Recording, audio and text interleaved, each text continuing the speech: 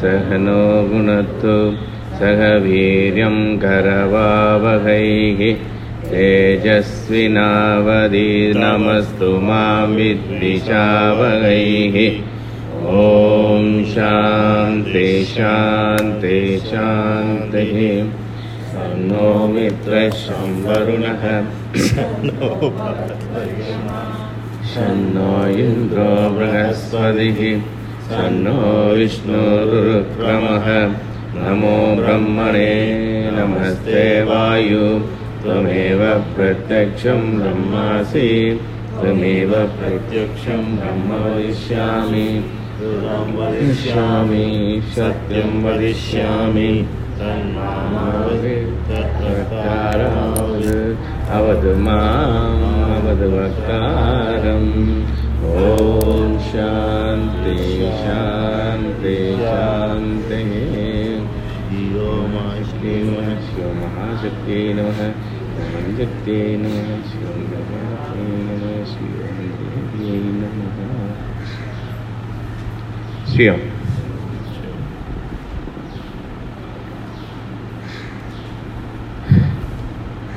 நாளைக்கு நம்மளுடைய நவராத்திரியோட 3வது நாள். யூஸ்வலாக இந்த 3வது நாளில் நம்மளுடைய சிவம் தேவியோட பர்த்டே வரும். நம்மளுடைய எஸ்கேலோட பர்த்டே ஒன்று தான் பாயாமல் அப்படி முழிக்கிறீங்க, டப்புன்னு இது பண்ணிட்டாதீங்க, ஓகேவா? ஆனால் இது சரியா, இந்த பிறந்த நாளில் 3 வருஷத்துக்கு ஒரு தடவை தான். ஆனால் சரி 4 வருஷத்துக்கு ஒரு தடவை தான். ஏன்னா அதுக்கு என்றைக்குமே இதுதான். இப்போ நாளைக்கு அந்த நாளை நம்ம கொண்டாடுறோம். எனிவே அந்த 4 வருஷத்துக்கு ஒரு தடவை வந்தால் நம்மளை பொறுத்த வரைக்கும் பிறந்த நாள். அதனால ஒரு சின்ன ஒரு விஷயம் சொல்லணும். நாளைக்கு இது பிரகாரம் நம்ம சார்ட் பிரகாரம் வகுப்பு இல்லை. ஆனால் என்னுடைய ஒரு தாட்ஸ் என்னென்னா, நம்ம எல்லாருக்கும் ஒரு சான்ஸ் எடுத்துன்னு ஏன் நாளைக்கு எல்லாரும் பேசக்கூடாது? நாளைக்கு காலையில் எஸ்கேலோட பர்த்டே நம்ம கொண்டாடுறோம், சரியா? முடிச்சுட்டு இந்த டைமில் பின்னாடி எதுவும் நடக்குது. இந்த டைமில் எல்லாரும் யாரெல்லாம் பேசணும் விருப்பம் இருக்கிறதோ அவங்கெல்லாம் நம்ம தெய்வமா பற்றி புரிஞ்சுன்ற விஷயத்தை பற்றி அவங்களுடைய எக்ஸ்பீரியன்ஸை ஏன் நம்ம ஷேர் பண்ணக்கூடாது அப்படின்னு ஒரு தாட்ஸ். அதனால் விருப்பப்படுபவர்கள் எல்லாரும் எல்லாரும் இங்கே வாங்க. எல்லாரும் என்ன பண்ணுங்க, யாரெல்லாம் பேசணும்னு தோணுது. இது ஃபோர்ஸ் கிடையாது, நம்ம ஷேர் தான். இப்போ எனக்கு தெரிஞ்சு நான் உங்ககிட்ட சொல்லாமல் நீங்கள் எல்லாரும் ஒரு ஜாலியாக உட்காந்துட்டு அம்மாவை பற்றி பேச போகிறோம், சரியா? ஒரு 10 நிமிஷம் எடுக்கிறவங்க எடுத்துங்க. ஆனால் டோட்டல் டைம்ஸு இந்த 1 hour தானே, எல்லாம் அதிகமாக கொடுப்பீங்களா? சரி, ஓகே. ஒரு மணி நேரமோ இல்லை அதை விட கொஞ்சம் அதிகமாக, ஏன்னா ஒரு சில நேரம் 1.5 மணி நேரம் கிளாஸ் போகிறது, அந்த மாதிரி கூட நம்ம பண்ணிக்கலாம், சரியா? அதனால் எல்லாரும் ப்ரிப்பேர் ஆகிடுங்க. நாளைக்கு ஒரு 2 நிமிஷம் இல்லை 5 நிமிஷம் அந்த மாதிரி யார் வேணாலும் பேசலாம். அதிகப்படியாக பேசுகிறவங்க உட்காந்துன்னு பேசுங்கப்பா, அதுவும் வேண்டாம்னு சொல்லலை. அது அவர்களுடைய விருப்பத்தை பொறுத்தது, சரியா? ஓகேவா? என்னப்பா குரலே கொடுக்க மாட்டேறீங்க எல்லாம்? ஏற்கனவே நான் பேசினாவே கஷ்டம். இன்னைக்கு வேற காலையில் வேற அவர் வேற சொல்லிட்டு வேற போயிட்டாரு. இது வேற ஆமாசாமி வேற எல்லாரும் சொல்றாங்க, சாமிஜி பேசினா ஒன்றும் புரியாது, போர் அடிக்குது, தூக்கம் வருதுன்னு. வேற வழியே இல்லை, எந்த அப்படித்தான். எல்லாம் ரெடியா? நம்ம நாளைக்கு பேசலாமா எல்லாரும்?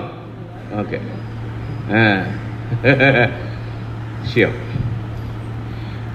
இப்போ நம்ம தொடரலாம். போர் அடிக்குது நினைக்காதீங்க ப்ளீஸ். நேற்று எங்கே பார்த்தோம்? இந்த பாதை செலெக்ஷன், சரியா? செலக்ட் பண்ணியாச்சு. அப்போது இந்த பயணம் தொடர்வதற்கு தயாராயாச்சு. கிளம்புறாங்க. கிளம்ப போகும்போது என்ன ஆகுறதுன்னா, நடந்து போயிட்டு இருக்காங்க அந்த பாதையை நோக்கி. போகும்போது ஒரு வயசான ஒருத்தர், என்ன எல்லாரும் எங்க கிளம்பிட்டீங்க அப்படின்னு கேட்குறாரு. டக்குன்னு இவங்க வந்து திரும்பி பார்க்குறாங்க. என்னடா இது, போகும்போதே, ஏன்னா நமக்கு போனோன்னு கூப்பிட்டவே அது சகுனம் சரியில்லையே. டக்குன்னு எல்லாம் திரும்பி பார்க்குறாங்க. என்னன்னு, எங்கப்பா போறீங்க? இல்லை, இந்த மாதிரி ஞானத்தை தேடி இந்த மாதிரி அந்த இடத்துல இருக்குன்றாங்களே, அதை தேடிட்டு நாங்கள் போயின்னு இருக்கோம் அப்படின்னு. ஏன் இங்கெல்லாம் இல்லையா ஞானம், தேடின்னு தான் ஓடணுமா அப்படின்னு கேட்குறாங்க. உடனே அந்த எண்ணம், மனம் என்ன சொல்றது, கரெக்ட் தானே பெரியவர் சொல்றது, நம்ம எதுக்கு போனோம், இங்கே இருந்துட்டா போகிறது அப்படின்னு சொல்றது. புத்தி சொல்றது அதுவும் ஒரு வகையில் கரெக்ட் தானே அவர் சொல்றதும் அப்படின்ட்டு.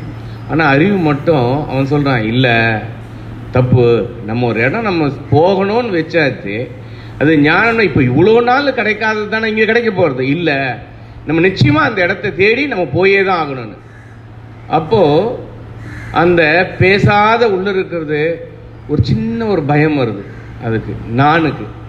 நம்ம இங்கேயே இருந்துருவோமா, இல்லை அங்கே நோக்கி நம்ம போவோமா, நம்ம ஃப்ரெண்டுங்களாம் என்னடா பண்ணுவாங்க அப்படின்ற மாதிரி ஒரு தாட்ஸ் வருது. இப்போ இந்த இடத்துல என்னன்னா, ஸோ நம்மளுடைய பாதை அதை நோக்கி போகும்போது நம்மளை ஒரு கை கெடுக்கும். இப்போ சாதாரணமாகவே என்ன ஆகுறது, நம்ம ஆசிரமத்துக்கு கிளம்ப சொல்ல ஒன்று வீட்டில் இருக்கிறவங்களா இருந்தாலும் சரி, வெளியில் இருக்கிறவங்கள என்ன சொல்லுவாங்க முதல்ல, ஏடா உங்களுக்குலாம் வேறு வேலை இல்லையடா, இந்த டைமில் ஒரு 10 நாள் எவ்வளோ பெரிய விஷயம் தெரியுமா, 10 நாள் போய் நவராத்திரியில் போய் அங்கே போய் உக்காந்து போகிறீங்க, என்ன பண்ணுறீங்க நீங்கள்லாம் அங்கே போய், என்ன கிடைக்கிறது உனக்கு பாரு, இன்னைக்கு இன்னும் 2 நாளில் இந்த இடம் வந்து இது வருது, ஒரு பார்ட்டி வருது, போனால் என்ன அமக்கலமாக இருக்கும், இப்படி ஆரம்பிப்பாங்க. இப்போ இதே எங்க பசங்க கிளம்பும்போது எடுத்த உடனே என்ன சொல்லுவாங்க, டே இந்த வயசுல ஆசிரம் போற வயசாடா இது, போனோமா ஜாலியா இதை இப்போ டூர் கிளம்பிகிட்டே இருக்கோம், வாடா போலாம் அப்படின்வான். எதுக்கு வானா, எனக்கு அதெல்லாம் சொல்ல வேணாம், பசங்களுக்கு எல்லாருக்கும் புரியும், போலாமாடான்னு கேட்போம். அப்போ இந்த மாதிரியான பாதைக்கு போகும்போது அந்த இடத்துல ஒரு புடி பிடிக்கும், நமக்கு சொல்லும். இந்த இடத்துல மனம் என்ன ஆகும்னா, இதுதான் விஷயம், இந்த மனம் என்ன பண்ணுவான், எடுத்த உடனே அந்த எண்ணம் உடனே அலைபாய ஆரம்பிக்கும். இந்த இடத்த தப்பி வரவங்க தான் இப்படி உட்காந்துருவாங்க, அதை தப்பி வரவங்க தான் இங்க போயிடுவாங்க. இந்த இடத்துல அந்த மாதிரியான வரும்போது நாம் சொல்வதை யாராவது ஒருத்தர் சொல்றத கேட்கிறதா கேட்காம இருக்கிறதா, எது ரைட்டு? இதுல ஒரு விஷயம் சொல்றாங்கன்னா அதுல அனுபவம் இருக்கு, அனுபவம் இல்லாம இந்த மாதிரி வெட்டி பேச்சு சொல்றவங்களும் இருக்காங்க. இப்போ நல்ல விஷயத்துக்கு போகும்போது அம்மா அப்பாவே விட மாட்டாங்க, முதல்ல ஒரு குழந்தை போகணுன்னாவே விட மாட்டான் முதல்ல. சரி, வெளியாளுங்களுக்கும் போகும்போது அந்த மாதிரி சொல்றாங்கன்னாக்கா, அப்போ ஒரு பெரியவர் சொல்றாருன்னா முதிர்ந்த வயது இல்லையா, அனுபவசாலி.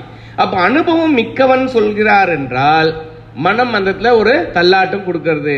அப்போ நம்ம பண்றது சரிதானா, நம்ம ஏன் அந்த நோக்கி போகணும், ஏன் இங்கே இருந்தலாமே. ஏன்னா பயணம் கடினமான பயணம், சாதாரண பயணம் இல்லை. ஏதோ கிடைச்சதா, சாப்பிட்டோமா, ஏதோ இருக்கிற லைஃப் லீட் பண்ணோமா, கூப்பிட சொல்ல போய் சேர்ந்தமான இருக்கிறத விட்டுட்டு எதுக்காக இந்த கரட முரடான ஒரு பாதையை தேர்ந்தெடுத்து நம்ம போகணும் அப்படின்னு ஒரு எண்ணம் வரும் இல்லையா. அப்படி ஒரு தள்ளாட்டம் இந்த 4 பேர்ல 3 பேருக்குள்ள வர ஆரம்பிச்சிருது. 4ஆவதுக்கு பயம் வந்துடுது. ஏன்னா கூப்பிடுறவர் ஒரு பெரியவர் சொல்றாரு அந்த விஷயத்த.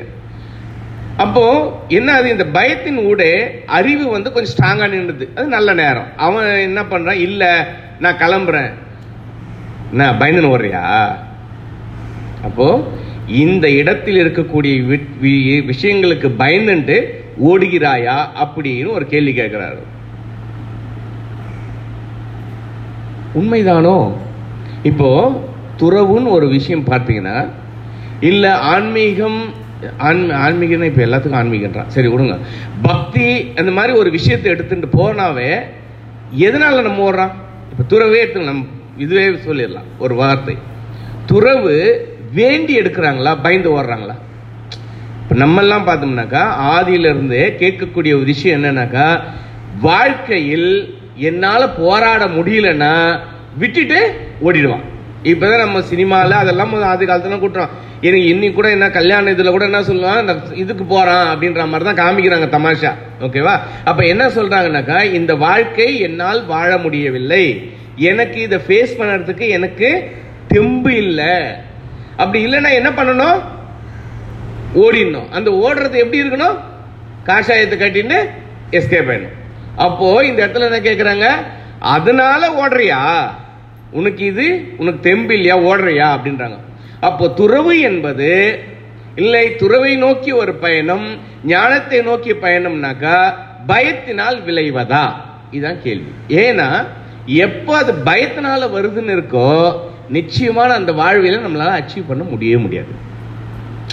ஏன்னா இப்ப ஏதோ ஒரு காரணங்கள், ஃபார் எக்ஸாம்பிளுக்கு நான் சொல்றேன், இந்த இடத்துல இப்ப ரிஷிகேஷ் ஹரித்வாருக்கு போய் இருக்கும்போது அதுக்கு முன்ன ஒருத்தர் வந்து எனக்கு சொல்றாரு, கொஞ்சம் உஷாரா இருங்கோ, எவன்கிட்ட காஷாயம் கட்டினானேன்னு பேசிட்டு இருந்துடாதீங்கோன்னாரு. ஏன் அப்படின்னு கேட்டேன். ஒன்னும் இல்ல, இங்க கொலை பண்ணவெல்லாம் அங்கதான் காஷாயம் கட்டின்னு பாதி பேர் இருக்கான்னாரு. என்ன சாமிஜி இப்படி சொல்றீங்க அப்படின்னு கேட்டேன். உண்மையை சொல்ற சாமிஜி, நீங்க பண்ண, ஏன்னா நீங்க எல்லாம் 30 வருஷம் நல்ல அம்மா கூடயே உட்காந்துட்டீங்க, உங்களுக்கு உலக வாழ்க்கை தெரியாது. நீங்க அங்க போயிட்டு எவனாவது ஒருத்தன் வந்தானே, எனக்கு இந்த மாதிரி நான் பெரிய இது மாதிரி உட்காந்துட்டு எனக்கு கொஞ்சம் பைசா கொடு, எனக்கு இது இல்லை அது இல்லைன்னு ஏதாவது கேட்பானுங்க, நீ பாட்டு பாவம் துறவிதானேன்னு சொல்லிட்டு ஏதாவது நல்லதுகள் என்னன்னு ரூம் பக்கம்லாம் அழிச்சுன்னு போயிடாத, மொத்தமா வழிச்சுட்டு போயிடுவான்னு. அப்போ இந்த இடத்துல என்னன்னாக்கா, இந்த மாதிரியான வாழ்வை செலக்ட் பண்றவங்க அவங்களும் செலக்ட் பண்றாங்க இல்லையா? அப்போ அந்த மாதிரி இருக்கிறவன் இந்த துறவினோட உண்மையான நோக்கமாகிய அந்த ஞானத்தை நோக்கிய பயணத்துக்கு இல்ல, அவங்க இந்த வாழ்க்கையில இருந்து விலகி போகணும். அப்ப வீட்டுல அதே மாதிரி பிரச்சனைகளை பார்த்தவர்கள் அந்த வீட்டு பிரச்சனையிலிருந்து எஸ்கேப் ஆகி போறவன் என்ன பண்ணுவான், இந்த பிரச்சனையில நான் மாட்டிக்கூடாது, அப்ப நான் வெளியில போகணும், என்னை எந்த ஒரு பிரச்சனை இல்லாம ஜாலியா இருக்கிறதுக்கு உண்டான வாழ்க்கையை நோக்கி நான் ஓடி போயிடணும். ஆயிட்டா? இரண்டாம், அதுக்கு அதே போல ஒரு ஆசிரமத்துல ஒரு சாமிஜியோட சீடனா போயிடணும் அப்படின்னு போறாங்க பாதி பேர். எதனால பாதி பேர் போறாங்க? உண்மையான ஞானத்தை நோக்கியா? ஞான தேடுதல்னாக்கா எந்த ஒரு காலத்திலும் தன்னுடைய குருவாக தேர்ந்தெடுத்த குருவை விட்டு விலக மாட்டார்கள். விலகத்துக்கு சான்ஸ் இல்லை. அவனுடைய கடைசி பயணம் முறை மரண காலம் வர குருவை மட்டுமே சார்ந்து அவன் வாழ்வான். அவன் தான் உண்மையான ஞானத்தை தேடிய போறது. ஆனா பாதி இடத்துல பாத்தீங்கன்னா குருவை நாடி போன 2 வருஷம் குரு கிட்ட இருப்பான், அதுக்கு அடுத்த வருஷம் பார்த்தா அவன் இருக்கவே மாட்டான். இந்த மாதிரியான ஆட்களை நீங்கள் அதிகப்படியாக கேள்விப்பட்டிருக்கலாம். அப்போ இந்த இடம்லாம் உண்மையான ஞானத்தை தேடிய ஓட்டம் அல்ல. அப்போ நம்ம இந்த இடம் என்ன சொல்ல வர்றாங்க, இந்த மாதிரியான பயணத்தில் ஞானத்தை தேடிய அந்த வாழ்க்கையில நம்ம எப்படி இருக்குன்னா உண்மையான ஞானத்தை தேடி தாகத்தோட போகணும். நான் அச்சீவ் பண்ண, நிச்சயமா அந்த இடத்தை நோக்கி நான் பயணம் பண்ணணும். அந்த ஞானம்னா என்னன்றதை நான் தெரிஞ்சுக்கணும், அது எங்கேயோ இருக்க, நான் அடைஞ்சே ஆகணும் அப்படின்ற உறுதிப்பாடோட யார் இருக்காங்களோ அவங்க தான் அதுக்கு உண்மையான தேடுதலுக்கு உண்டான ஆட்கள். அப்ப இந்த இடத்துல கேள்வி கேட்கும் போது மனதுக்குள்ள சஞ்சலங்கள் இருக்கக்கூடாது. அப்ப அந்த பெரியவர்ன்றது இந்த இடம் அதுதான் வந்து கூப்பிடுறாரு. ஏண்டா போறீங்களான்னு நம்ம யூஸ்வலா சொன்னோம். ஒருத்தர் அந்த மாதிரியான ஒரு கேள்வி கேட்டாக்கா அதற்கு பதில் சொல்லக்கூடிய அளவுக்கு மனசுல விஷயம் இருக்கணும் நமக்கு. எப்படி ஆசிரம் தான், ஆமா என்ன இப்போ ஆசிரம் தான் போற, என் சாமிஜியான தான் போற, என்ன இப்போ உனக்கு என்ன வேணும், வேணா நீ வரியா அப்படின்னு கேட்கணும்.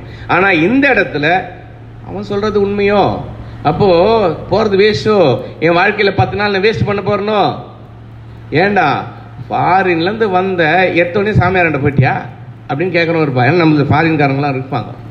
அப்ப அந்த இடத்துலயே ஆமா என் குருவுக்காக ஒரு 10 நாள், என்னுடைய 365 நாட்கள் வாழ்க்கையில ஒரு 10 நாள் தான் அவர் கூட நான் இருக்க போறேன். அதுல என்ன விஷயங்கள் ஏதோன்னு கத்துக்க மாட்டோமா? ஏன்னாக்கா இன்னைக்கு காலையில சொன்ன கர்மா கர்மா கர்மா கர்மான்னு ஃபுல்லா இன்னும் 3 நாள் போறாரு அந்த கர்மால. அது என்ன, என்னுடைய விதைகள், அது ஒவ்வொன்றும் நான் போட்டுட்டு போகக்கூடியது. அந்த 10 நாள் நான் என்ன விதைக்க போறனோ அந்த 10 நாளோட விதைகள் நான் அறுக்க போறேன். அப்போ நான் அந்த 10 நாள் நல்ல விதைகளை விதைச்சிட்டு போறேன். ஏன்னா எதுவுமே நம்ம கொண்டு போக போறது இல்ல, இதெல்லாம் தான் நம்ம கொண்டு போறோம். அந்த 10 நாள் நான் செய்யக்கூடிய அந்த சேவைகளாக இருக்கட்டும், அந்த 10 நாள் நான் எல்லாத்தையும் மறந்துட்டு, உண்மையில மறந்துட்டு நான் பக்தி செலுத்தினாக்கா அந்த 10 நாளுக்கு உண்டான பலன்களை நான் அறுவடை செஞ்சுதான் போறேன். சும்மா ஒன்றும் பண்ண போறதில்ல. ஏதோ ஒரு விஷயம் நான் கத்துண்டு நல்ல ஒரு விஷயத்துக்காக போகும்போது அந்த 10 நாளுடைய விஷயங்கள் என் குரு கூட இருந்த நாட்கள் கோல்டன் டேஸ் மாதிரி. அது அப்போ அதை சொல்லக்கூடிய அளவுக்கு எனக்கு வார்த்தைகள் இருக்கணும். அந்த மனசஞ்சலம் இருக்கவே கூடாது. எத்தனை நாட்கள் 355 நாள்ல இல்லாத 10 நாள் தான் நான் செலவு பண்றேன் அப்படின்ற அளவுக்கு அந்த வைராக்கியம் இங்கே இருக்கணும். அத பெரியோர் கேட்க சொல்ல, அந்த மனம் சஞ்சலப்படாமல் அறிவு எப்படி சொல்றது? அறிவு எப்படின்னாக்கா நல்லது கெட்டதை அலசி ஆராயக்கூடிய ஒரு நல்ல ஒரு நண்பன். அவன் சொல்றதை கேட்டு அடுத்த இடத்தை நோக்கி அவங்க ஆமா நான் செல்ல போகிறேன் அப்படி. அது ரொம்ப கடினமான பகுதி, பரவாயில்லை நான் செல்கிறேன் அப்படின்னு சொல்லிட்டு கிளம்பி அடுத்தது போறாங்க. போயின்னு இருக்கும்போது திடீர்னு, ஏன்னா மனமாகப்பட்டது ஒரு இடத்துல நிக்கிறது இல்லை. அந்த மாதிரி அந்த ஃப்ரெண்ட் எப்படின்னா கொஞ்சம் அலைப்பாயக்கூடியது, மன்னம்னாவே அலைப்பாயக்கூடியது தான். அந்த ஃப்ரெண்ட் என்ன யோசிச்சுட்டே வருது. அது சரி டிசைட் பண்ணிட்டோம், கிளம்பி போறேன், இருந்தா கூட ஏண்டா நம்ம போறது கரெக்ட் தானா அப்படின்ற. ஏன்னாக்கா அந்த நேரத்தில் வழியில ஒரு நல்ல ஒரு பொண்ணு போயிட்டு இருக்கு. பார்த்த உடனே ஒரு விஷயம் யோசிக்கிறேன், பாரா இதெல்லாம் விட்டுட்டு போயிடுமாடா, நம்ம அந்த ஞானத்தை தேடின்னு போறோம்னு சொல்றோம், அது போய் கிடைச்சதுன்னா சரி, அது போய் அங்க ஒண்ணுமே இல்லைன்னா அப்ப நம்ம கதை என்ன ஆகுது, இதெல்லாம் விட்டுடுமே அப்படின்னு ஆரம்பிக்கிறது. உடனே புத்தி சொல்றது கரெக்ட் தான், இல்ல இதுவும் உண்மைதானே.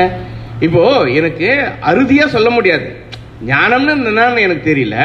அந்த இடத்துல அது என்ன, நான் நடக்கக்கூடிய அந்த பாதை சரியான எனக்கு புரிய மாட்டேங்குது, நான் போய் அதை அடைவனானதும் ஒரு நிச்சயம் இல்லை. அப்படி இருக்கும்போது இந்த மனம் சொல்றானே, இவன் சொல்றது கரெக்ட் தானே, இப்படி ஒரு அழகான ஒரு பொண்ணு நான் என் வாழ்க்கையில் விட்டுருவனே, அப்போ திருமணம் இருக்கக்கூடிய அந்த விஷயத்தை நான் விட்டுடுவனே, நம்ம என்ன பண்றது அப்படின்னு ஒன்று யோசிக்க ஆரம்பிக்குது. அடுத்தது புத்தி, அறிவு சொல்றான் அந்த இடத்துல. ஏன்னா இந்த இடம் எப்படின்னாக்கா அந்த பெண் விஷயமாக இருக்கட்டும், பெண் ஆணை சார்ந்தா இருக்கட்டும், ஆண் பெண்ணை சார்ந்த இந்த விஷயம் வரும்போது அந்த அறிவும் கொஞ்சம் பேதலிக்க ஆரம்பிக்குது. சரி இது என்னடா பண்றதுன்னு சொல்லிட்டு 3 பேரும் குழம்புறத பார்த்த உடனே இந்த நான் என்ன பண்றதுனாக்கா கொஞ்சம் ஜெர்க் ஆகுது. ஆஹா, நல்ல ஒரு இடத்துக்கு நம்ம 3 ஃப்ரெண்டும் ஐஷன் போவாங்கன்னு நினைச்சோம், வந்தாடா ஒருத்தி எங்க இருந்தோ நமக்கு இந்த மாதிரி ஒரு நீ நிலைமையில வச்சுட்டானு. நான் நடந்தவனுங்க 3 பேரும் உக்காந்துட்டானுங்க. உட்காந்துட்டு யோசிக்க ஆரம்பிக்கிறானுங்க. இல்ல பெரியவர் சொன்னது ஓகே, இப்ப அடுத்தது நம்ம இங்க போறோமே இது கரெக்ட் தானா, இந்த மாதிரி நம்ம அற்புதமான ஒரு விஷயங்களை நம்ம மறக்கிறோமே. அப்போ மனம் சொல்றது, அந்த பெரியவர் சொன்ன மாதிரி நம்ம கிளம்பி இல்லாமா, நம்ம பேக் அடிச்சிடலாமா, இங்கே இருந்துடலாமா அப்படின்னு. இந்த இடத்துல குழப்பம் மேலும் அதிகமாகும் போது இந்த பெரியவர் சொன்ன மாதிரி நாம் நம்மளுடைய பயணத்தை திரும்பி கிளம்புறது உண்மையா நல்லதா, இல்ல அப்படியே தொடர்வது நல்லதா? இந்த இடத்துல ஒரு விஷயம் இருக்கு. எங்கனாக்கா நம்ம ஸ்ரீராம் தேவியோட சரித்திரம் இல்லையா? எந்த இடம் ஞாபகம் எல்லாருக்கும்? எந்த இடம் சொன்ன பேச்சு கேட்காம போனது? இன்னைக்கு இங்க உட்காரதுக்கு காரணம் என்ன? சொன்ன பேச்சு கேட்காததுனால தான். ஏன்னா நம்மளாம் படிக்கணும் இல்ல. அப்போ இந்த இடம் இந்த மாதிரி விஷயம் படிச்சவன் கரெக்ட் தானே, பெரியவங்க தானே. அது பெரியவங்க என்ன சொன்னாங்க, திரும்பி பார்க்காதேன்னு சொன்னாங்க. ஆனா பார்த்ததுனாலதான் 18 ஜென்மம் எடுத்து அவஸ்தைப்பட்டது. அப்ப பெரியவங்க சொன்னதை கேட்டுதானே ஆகணும், இது கரெக்ட் தானே அப்படின்றது மனம் சொன்ன உடனே புத்திக்கு என்னது ஸ்ட்ராங்கான ஒரு சான்ஸ் கிடைச்சிடுது. கரெக்ட் தான் அது. பெரியவங்க சொன்னதை கேட்காத 18 ஜென்மம் அவஸ்தைப்பட்டுக்கிறாடா அவளே, அப்ப நீ நம்ம என்னடா பண்ண போறோம் அப்படின்னு சொன்ன உடனே அறிவு சொல்றது கரெக்ட் தான் அது. இப்போ இங்க நான்றது இன்னும் பயம் அதிகமாயிடுது. இதுவும் வேலையிடாத இவனுக்கு பேச ஆரம்பிச்சிட்டானுங்கடா ரொம்ப ஸ்ட்ராங்கா. ஏன்னா இந்த மனம் அறிவு புத்தி 3 பேசுற விஷயங்கள் ஸ்ட்ராங்கா இருக்குது. அப்போ எனக்கு அடுத்த பயணம் எனக்கு தடைப்பட்டு விடுமோன்ற பயம் அதுக்குள்ள வர ஆரம்பிக்குது. இப்ப என்ன பண்றது? இப்போ பின்னாடி நம்மளை அழிச்சின்னு போயிடுவானுங்களோ, ஏன்னா தொடக்கூடிய சரித்திரம் என்னன்னா பெரிய சரித்திரம் உண்மையானது. அப்ப பெரியவங்க சொன்ன பேச்சை நாம் கேட்க வேண்டும் இல்லையா? அது கேட்காம இருக்கக்கூடாது அப்படின்னு. இப்ப இந்த இடத்துல நம்ம என்ன பண்ணலாம்? நம்ம எல்லாம் சரித்திரம் படிச்சோங்க இல்லையா? இதுக்கு என்ன பண்றது? அப்போ இந்த இடத்துல பெரியவர்கள் சொன்னது உண்மை. பெரியவங்க சொன்னா நம்ம உண்மையில கேட்டுதான் ஆகணும். அவங்க என்ன சொன்னாலும் நம்ம கேட்கணும். அதே நேரத்தில் அந்த சரித்திரத்தை நம்ம அலசி பார்க்கணும். என்ன சொல்றாங்க? உனக்கு துன்பம் வரும், நீ திரும்பி யாரு கூப்பிட்டாலும் திரும்பி பார்க்காத, உன்னுடைய பயணம் நீ புறப்பட்டுட, அந்த பயணத்துல நேரா பின்னாடி பார்க்காதன்னு சொல்றாங்க. சரியா? அப்போ நேரா உன் பயணம்னு ஒன்று டிசைட் பண்ணிட்டீங்கன்னா அதை நோக்கி வந்துட்டே இருன்றாங்க. உண்மைதானே அது? அப்போ நம்ம இப்படியே எடுத்துக்கூடாது. பெரியவங்க என்ன வேணாலும் சொல்லிட்டோம், எனக்கு நான் ஒரு பயணத்தை நான் வெடிச்சிட்டேன், நான் கிளம்பி போயாகணும். அப்போ இந்த ஞானத்தை நோக்கிய தேடலுக்கு நான் போய் தான் ஆகணும். இப்போ வீட்டில் எனக்கு சின்ன வயசா இருக்குது, ஆசிரமத்துக்கு போகணும்னு நினைக்குது மனசு. ஆனால் அம்மா அப்பா விடல. அம்மா அப்பா சொல்றது கேட்கணுமா கேட்கக்கூடாதா? தாயும் தந்தையும் தெய்வத்துக்கு சமானம் இல்லையா? அம்மா சொல்றது அப்பா சொல்றதும் கேட்டே ஆகும், கேட்டாகும். அது மீறக்கூடாது. நான் உண்மை, அதை ஒத்துக்கிறேன். ஆனா இந்த விஷயத்துல நம்ம கேட்கணுமா கேட்கக்கூடாதா? இப்போ இந்த இடத்துல அறிவோட நம்ம யோசிக்கணும். அம்மா அப்பாவை சேர்ந்து என்ன பண்ணுவாங்க? சினிமா கூப்பிடுறாங்கன்னு வச்சுங்களேன். எனக்கு அந்த நேரத்தில் ஆசிரமத்தில் ஆர்த்தி எடுக்கிறாங்கன்னு வச்சுங்க. எனக்கு எது முக்கியம்? அது அம்மா அப்பாவே சொன்னாலும் எது சத்தியத்தை நோக்கியதோ, எது உண்மையை நோக்கியதோ, எது எனக்கு ஆனந்தத்தை தருமோ, அதனால உடனே வேற ஏதாவது விஷயத்துக்கு போயிட்டாதீங்கப்பா. ஏன்னா சாமிஜி அப்பயே சொல்லிட்டாரு, அம்மா அப்பா சொன்ன பேச்செல்லாம் கேட்கணும், உனக்கு எது பிடிக்கிறத பண்றான்னு சொல்லிட்டாரு. வேற விஷயத்துல நான் சொல்றது இந்த மாதிரி ஆன்மீக தேடலுக்காக நான் சொல்றேன். சரியா? தப்பா எடுத்துக்கூடாது. ஸோ அந்த இடத்துல நம்மளுடைய பார்வைகள் மாறக்கூடாது. அப்ப அந்த இடத்துல நான் என்னுடைய பயணத்தை நோக்கி கரெக்டா நான் போயிட்டே இருக்கணும். அப்போ அம்மா அப்பா சொன்னாலும் என்னுடைய இந்த மாதிரியான வாழ்க்கையை நான் தேர்ந்தெடுத்துட்டேன்னா அதை நோக்கி என்னுடைய பயணத்தை தொடர வேண்டும் அப்படின்னு. அப்பாடி 3 பேர் இதுல இருந்து எஸ்கேப்பு நம்மள புழைக்க வச்சுட்டானுங்க. அப்போ ஆனாலும் இடத்த விட்டு நகர மாட்டேன்றாங்க. எதுக்காக? அந்த பொண்ணை பார்த்ததுனால. சரி, இவனுங்க இப்பயாவது நம்மளை கிளம்பானுங்களா பார்த்தா 3 பேர் கிளம்பல. நான்ன்றது ரொம்ப டேனிக்டாரு உட்காந்துட்டு இருக்குது. என்னடா பண்ண போறானுங்க இவனுங்க அப்படின்னு.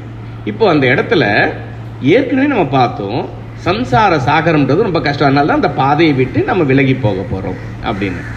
அதே நேரத்தில் 3 பேரும் ஆராயிறாங்க, இது சரியா, விட்டுட்டு போவது சரியா, இல்லை இது அனுபவிக்கும் வாழ்க்கை உண்மையானதா, எது உண்மை எது சரி அப்படின்னு பார்த்தாக்கா 3 பேரும் அலசி ஆராயும் போது 2மே சரின்னு படுறது. உடனே குழப்பம் மிஞ்சிருது. ஏன்னா குடும்ப வாழ்க்கையும் சரியானது, இந்த குடும்ப வாழ்க்கை இல்லாமல் இந்த தேடலை நோக்கி போவதும் உண்மைன்னு வருது. அப்ப எதை நோக்கி நாம் செல்வது? நான் ரொம்ப குழப்பம் இல்லையா? குழப்பல. சரியா? இப்ப இருக்கும்போது இது எது உண்மை? இந்த இடத்துல நம்ம யோசிக்கணும். என்ன யோசிக்கணும்னாக்கா, இந்த உலகமாகப்பட்டது கட்டமைக்கப்பட்டது எப்படின்னா ஆண் பெண் சேர்ந்தது தான் இந்த உலகம். ஒரு ஃபுல்லாவே வேறு ஆண்கள் மட்டுமே இருக்கக்கூடியது உலகம் அல்ல, பெண்கள் இருக்கக்கூடியது உலகம் அல்ல அப்படின்னு பார்த்தாக்கா ஒரு உற்பத்தின்றது இருக்காது. அப்போ இறைவனின் படைப்பே உற்பத்தி பேஸ் பண்ணது தான் இல்லையா? இது ஒன்றும் முட்டாள் இல்லை.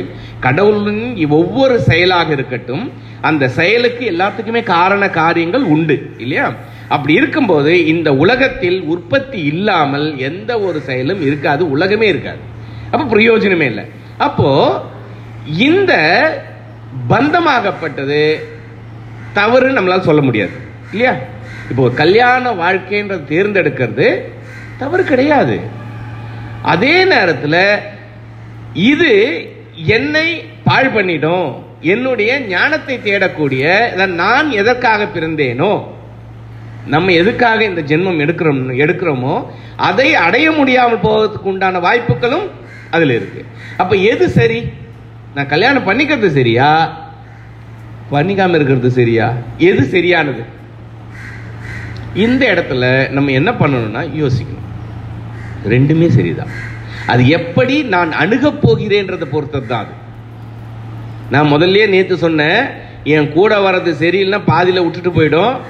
இன்னொன்னு சொன்னேன் இல்லையா, அது என்னதான் ஆனாலும் சரி. இப்ப என்ன ஆகும்னாக்கா, நரகத்தை காமிச்சாலும் சரி, என்ன அவளை பாதியில விட்டுட்டு போனாலும் சரி, என்னுடைய நோக்கம் என்ன? என் வாழ்க்கை, என் பெற்றோர்கள் ஆசைப்படி நான் ஒரு திருமணத்தை நான் பண்ணாலும் நான் எப்படி இருக்குன்னா என்னுடைய தேடுதலை நான் விடக்கூடாது. ஒரு நல்ல ஒரு குருவை வச்சுக்கிறது, அது அப்புறம் நம்ம போகலாம். நம்ம என்னுடைய தேடுதல் பயணத்தை எந்த விதத்திலையும் நான் தடை செஞ்சிடக்கூடாது. எப்படின்னா எனக்குன்னு ஒரு டெஸ்டினேஷன் வச்சுக்கணும் மண்டையில். எனக்கு எது தேவை, இந்த உலக வாழ்க்கையில் நான் எதை அடைய வேண்டுமோ அதை அடைவதற்கு உண்டான அனைத்து வேலைகளையும் நான் செய்துட்டே இருக்கணும். அதே நேரத்தில் சைமல்டேனியஸா இந்த வாழ்க்கையும் சென்றுட்டே இருக்கிறது ரொம்ப உத்தமமானது, அது தவறு அல்ல. அது எப்படின்னா இந்த குடும்பத்தில் பற்று என்று சொல்லக்கூடிய ஒரு விஷயத்தோட இல்லாம என்னுடைய கடமைகள் என்னெல்லாம் இருக்கும், இந்த ஃபேமிலியில எனக்கு என்னெல்லாம் வாழ்க்கை இருக்கு, என்னுடைய குழந்தை குட்டிக்கு நான் என்ன செய்யணும், அது ஆணாக இருந்தாலும் பெண்ணாக இருந்தாலும் அவர்களுக்கு செய்யறதுல இருந்து நாம் தவறவே கூடாது. அதே நேரத்தில் எனக்கு என்னுடைய பாதைகள்னு ஒன்று இருக்கு. இப்ப என்ன சொல்லணும், டீல் இப்பெல்லாம் ரொம்ப ஈஸி. இப்ப அந்த காலம்னா ஆணுக்கும் பெண்ணுக்கும் கொஞ்சம் கஷ்டம்தான். ஏன்னா பெண்ணை அடக்கி ஆண்ட காலம், அது பைத்தியகாரத்தனமான காலங்கள் அந்த காலம். ஏன்னா பெண் எதுக்கு உண்டான உரிமைகளும் கிடையாது, ஆணுக்கே எல்லா உரிமையும் வச்சிருந்த ஒரு காலகட்டம். இப்ப அப்படி இல்லைல்ல, கல்யாணம் பண்ணும் போதே டீல் போட்டுக்கிறீங்கல்ல, அப்பதானே நடக்குது. எடுத்த உடனே அப்பெல்லாம் அம்மா அப்பா காட்டுற பொண்ணு ஆம்பளை கல்யாணம் ஆண் கல்யாணம் பண்ணுவான். அதே மாதிரி பெண்ணுக்கு இவன் தான் உன்னுடைய கணவன் அப்படின்னா பெண்ணை ஏத்துட்டுவா. இப்படிதான் நடந்தது. இப்ப அப்படி இல்ல, நம்ம டீல் தானே பேசுறோம். போன் பண்ண உனக்கு எதாவது பேசிக்கோ, நம்ம என்ன பேசுவோம், எல்லாம் பேசுறதுலாம். நான் இப்போ லேட்டஸ்டா சொல்லட்டுமா, பொண்ணு ஒண்ணு, ஏம்பா நான் வாரத்தில் ஒரு 2 நாள் பப்பு போவேன், நீ வருவியா? பையனுக்கு ஷாக்கா இருக்கும். என்னம்மா அது, நான் ஒரு நாள் தான்மா போவேன், நீ நம்ம 2 நாள் கேட்கற. அதே மாதிரி பையன் அதே மாதிரி தான் கேட்கிறான், இந்த மாதிரி ஊர் சுத்த முடியுமா, அது பண்ண. அதே மாதிரி டீல் இதுலயும் பேசலாம்ல. எனக்குன்னு ஒரு இடம் இருக்குப்பா, எனக்கு தேடணும், இந்த மாதிரி தேடுதல் இருக்கு, இந்த மாதிரி ஞானத்தை கொஞ்சம் வளர்த்துக்கணும், ஏதோ ஒண்ணு. என்னுடைய டீல் இதான், நான் இதெல்லாம் டிஸ்டர்ப் பண்ண, இந்த இடத்துல நீ டிஸ்டர்ப் பண்ணாத, நான் இந்த இடத்துல டிஸ்டர்ப் பண்ண. இது ஈஸியா இருக்கு. இப்போ அந்த காலத்துல அது இல்லை. ஆனா அதே நேரத்தில் அந்த காலத்துல கோதலி சாதிச்சு காமிச்சிருக்கல்ல, அந்த காலத்திலேயே சாதிக்க முடிஞ்சிருக்கு. எப்படி, என்னுடைய கடமைகள் எல்லாத்தையும் நான் செஞ்சிருக்கேன். ஆனா புத்தி எங்கே இருந்திருக்குது, சதா சர்வகாலமும் ஒரே விஷயம் என்னன்னாக்கா ராமா ராமா ராமா ராமா, அது மட்டுமே தான் இருந்தது. அந்த காலத்திலேயே அடி உத எல்லாம் நடந்த காலத்திலேயே அவளால் சாதிக்க முடிஞ்சதுன்னா டீல் பேசக்கூடிய இந்த காலத்தில் நம்மளால முடியாதா? நிச்சயமா முடியும். அது நம்மளுடைய மனதிடத்தை பொறுத்தது. அப்போ இந்த இடத்துல என்ன செய்யணும்னா, உண்மையில உனக்கு என்ன தேவை, மனம் ஸ்ட்ராங்கா இருந்ததுன்னா நம்ம அடுத்தது என்ன பண்ணலாம், எனக்கு இது வேண்டாம்னா விட்டுட்டு போயிட்டே இரு. ஏன்னா எனக்கு இது எனக்கு ரிஸ்க் மாதிரி, ரிஸ்க் ஃபேக்டர். எனக்கு போனா திரும்பி வருவனும் வரமாட்டணும். இந்த மாதிரி ஒரு பெண் சார்ந்த உலகத்துல நான் மாட்டின்ட்டேன்னா என்னால் வர, ஏன்னா ஒரு சிலவங்களுக்கு பயம் இருக்குல்ல, மாட்டின்ட்டேன்னா என்ன பண்ணது, ஏன்னா என் மேலேயே எனக்கு பயம் இருக்கலாம். இன்னொன்னு என்னன்னாக்கா, எனக்கு 24 மணி நேரமும் எனக்கு இதுல மட்டும்தான் இருக்கணும். இப்போ என் குடும்பத்தில் இருந்தனே இது பண்ணுறது எல்லாராலையும் முடியாத ஒரு காரியம். அப்போ எனக்கு இது வேணாம்பா, எனக்கு ஃபுல் அண்ட் ஃபுல் படிப்பு படிப்பு படிப்புனே போறவங்க இருக்காங்கல்ல. ஒரு சிலவன் என்னன்னா டிவியும் பார்ப்பான், படிக்கவும் படிப்பான். 24 சினிமா, நாளைக்கு எக்ஸாமுக்கு இன்னைக்கு சினிமா பார்த்துட்டு நாளைக்கு எக்ஸாம் பண்ணுவான், அது அவனுடைய டேலண்ட். ஆனா ஒரு சிலவனுக்கு 24 மணி நேரம் புக்கு தான் இருக்கும், டிவி பார்க்க கூடாது, விளையாடக்கூடாது, எதுவுமே. அப்ப கூட அவன் பாஸ் பண்ணது ரொம்ப கஷ்டமா இருக்கும். அந்த மாதிரியான எண்ணம் உடையது நீ தான் டிசைட் பண்ணிக்கணும். எனக்கு இந்த வாழ்வு தான், எனக்கு பொண்ணெல்லாம் இருந்தேன்னா அது உள்ளர போய் பூந்தன்னாக்கா என் லைஃபே காலி ஆயிடும், இந்த என்னுடைய எண்ணத்தையே நான் தொலைச்சிருவேன்னு பயம் இருந்ததுன்னா அப்படியே விலகி போறது உத்தமமானது. அப்ப இந்த இடத்துல இந்த பெண்ணை பார்த்து இங்க 3 பேரும் கலந்து ஆலோசிக்க சொல்ல இது பயப்படுறது. அப்போ அறிவு கடைசியா நிக்கிறது, இல்ல இது எனக்கு சரிப்பட்டு வராது, வேணாண்டா நம்ம கிளம்பிடலாண்டா. ஏன்னா ஏற்கனவே இத்தனை பாதைகளை பத்தி ரொம்ப பேர் சொல்லி அந்த கதையெல்லாம் கேட்டுட்டோம், நமக்கு இந்த இது வேண்டாம், நம்ம இந்த ஞானத்தை நோக்கி அந்த பயணத்துல. ஏன்னா இந்த இல்லறத்துல இருந்து போய் நம்ம கஷ்டப்படுறதை விட இந்த கஷ்டமான மலையேறி, இது கஷ்டமே இல்லை நமக்கு, இந்த மலையை ஏறி அந்தாண்ட பக்கம் ஞானம் இருந்து இதுல மட்டும் என்ன கிடைக்க போறது, அதே தான் கிடைக்குதோ கிடைக்கலையோ நம்மளுடைய பயணத்தை நாம் தொடர்வோம் அப்படின்னு டிசைட் பண்றாங்க. அப்ப நானுக்கு என்ன ஆகுதுன்னா, அப்பாடி தப்சண்டா நானு அப்படின்னு ஒரு உள்மூச்சு வருது. ஏன்னா அது பேச முடியல பாவம். அப்படி அடுத்த ஸ்டெப்பு கிளம்பலான்ட்டு எத்தனைக்கிறாங்க. கிளம்பி அப்படி போகும்போது போயிட்டே இருக்காங்க, ஒரு கடினமான ஒரு பாதையில போறாங்க. போகும்போது என்ன ஆகுதுன்னா, அங்க இருந்து ஒருத்த வரான். வரும்போது அவன் கழுதியை ஓட்டிட்டு வந்துட்டு இருக்கான். கழுதையை ஓட்டிட்டு வந்தவன் இவன் புத்தி ஞானம் இதெல்லாம் பார்க்கறது, இவனுக்கு பார்த்துட்டே இருக்க சொல்ல என்ன பண்ணுறதுன்னா அந்த கழுதை போயிட்டே இருக்கு, ஃபுல்லாக மூட்டையை சுமந்துட்டு போகிறது. போகும்போது என்ன பண்ணுறான் ஒருத்தன், அது பக்கத்தில் ஒரு போகும்போது என்ன பண்ணாது, எட்டு உதைக்கும் பின்னாடி. எட்டி வச்சோன்னா அவன் சொல்றான், இந்த உதைய நீ மறக்கவே கூடாதுடா அப்படின்றான். எதற்காக இவன் இந்த உதையை மறக்க கூடாதுன்னு சொல்றான்? ஏன்னா கழுதை கிட்ட இருந்து கத்துக்க வேண்டிய பாடங்கள் நமக்கு இருக்கு. பாடம் இருக்கு, 2 விதமான பாடங்கள் அதுங்கிட்ட இருந்து கத்துக்கலாம். அதனுடைய இயல்பான குணத்தை மாத்திக்கிறதே இல்லை. என்னதான் கழுதைய நீ வளர்த்திருந்தாலும் பின்னாடி போய் நின்று எதாவது பண்ணினா முதல் எட்டு அது அது சொந்தம் பந்தம் எதையுமே பார்க்காது, எட்டி தான் உதைக்கும். அது அதனுடைய இயல்பை அது மாத்திக்கிறதே இல்லை. அதே நேரத்தில் கழுதை கிட்ட இருந்து ஒரு பாடம், அது எது பொதி சுமந்தாலும் அதை பற்றி அது கவலையே கிடையாது, அது பாட்டு நடந்துட்டு இருக்கும். அது நீங்கள் வைரத்தை ஏற்றி மேலே வச்சாலும் அது போயின்னு தான் இருக்கும், குப்பையை தூக்கி அது மேலே வச்சாலும் அது போயின்னு தான் இருக்கும். ஐயோ என் மேலே குப்பையை வச்சானும் கவலைப்பட போகிறதில்ல, தங்கத்தை வச்சு என்னை இட்டுன்னு போன பெருமையும் பட போகிறதில்ல. அதனுடைய என்ன கொடுத்த வேலை சுமைதான், சுமையை தூக்கிண்டு நடக்க வேண்டியதுதான் அதனுடைய இயல்பு. அப்போ இந்த இடத்துல என்னன்னா இந்த பாடம் அவர்களுக்கு கொடுக்கிறது, உன்னுடைய இயல்பான தன்மையை மாற்றிக்கொள்ளாதே. எந்த காலத்திலும் உன் இயல்பு என்ன இயல்பு? கெட்டுப்போன குணத்துக்கு சொல்ல வரல, நல் குணத்தை நீ மாற்றி. எந்த ஒரு காலகட்டத்திலும் என்னுடைய இயல்பாகப்பட்டது என்ன என்று தேடுதல், அந்த தேடுதல் எந்த காலத்திலும் எனக்கு மாறவே கூடாது. அதே மாதிரி எந்த சுமைகள் என் மேலே ஏற்றி இருந்தாலும் சரி, அந்த சுமைகளை பற்றி நாம் பார்க்காமல் என்னுடைய பயணம், என்னுடைய வேலை என்ன, ஒரே ஒரு வேலை அச்சீவ் பண்ணணுன்றது ஒண்ணுதான். எப்படி அந்த கழுதையாகப்பட்டது சுமை தூக்கிறது மட்டும்தான் தன்னுடைய வேலைன்னு வைத்திருக்கிறதோ, அதே மாதிரி என்னுடைய தேடுதலாகப்பட்ட ஞானத்தை தூக்கி போகக்கூடியது மட்டும்தான் என்னுடைய வேலை.